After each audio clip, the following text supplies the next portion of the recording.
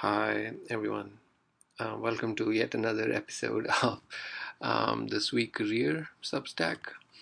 So, today I want to talk about three separate posts that I found this week that were particularly relevant to this topic of software engineering careers. The first one was by Jesse Frizzell, who wrote on the topic of defining a distinguished engineer.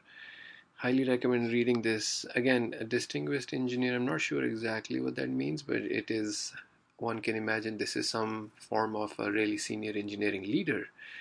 And so she talks about various defining characteristics of a engineering leader.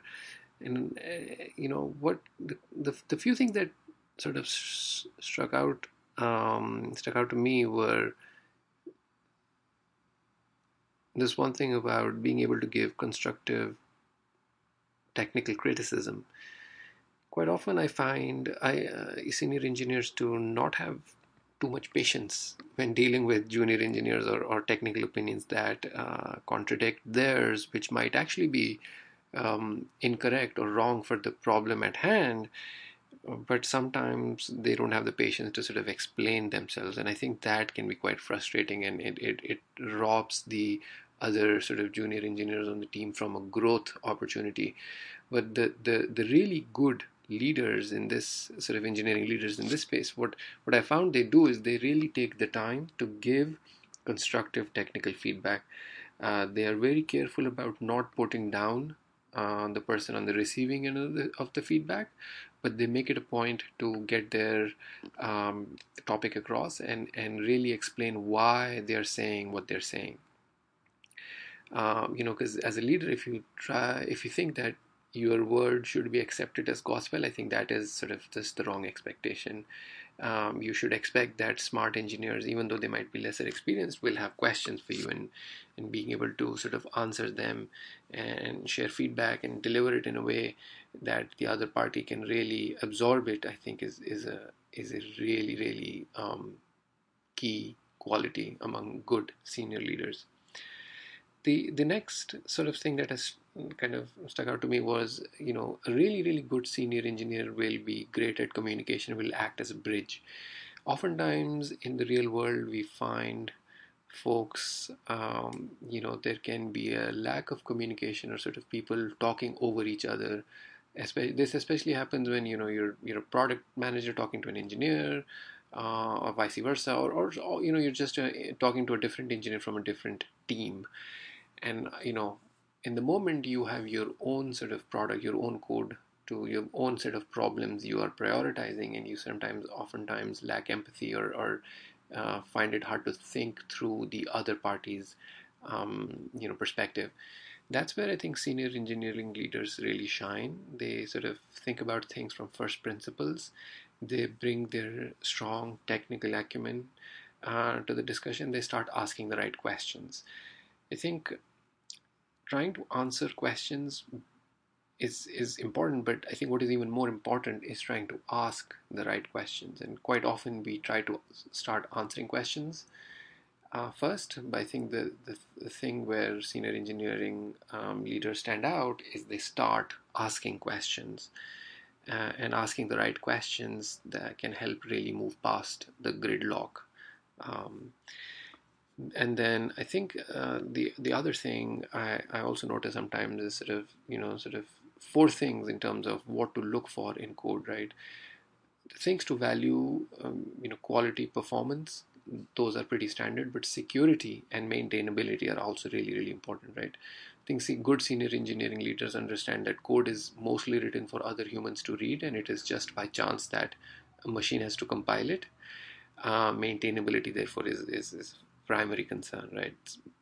Of course they set a really high bar for quality and performance, but then the other thing I think, in the current world we live in, I think they really value user privacy and make sure that the user data is a keeping user data secure is a primary concern of the engineering team. And lastly, I think one other thing I would say is, even though senior engineers are super serious about their responsibilities, they also learn to take themselves not super seriously, right? Having fun along the way is very important. And ultimately, when you look back on some of the most sort of important work that you do in your life, I think the day to day of the work is, you probably won't remember that much in that much detail, but what you do remember is the people you work with and the relationships you build. So those are super important. The second post is actually really, really good one: how to spot and magnify the powers of your engineering superheroes. This is an interview with Lloyd Tabb, who is CTO of Looker. Highly recommend you taking a look at this post.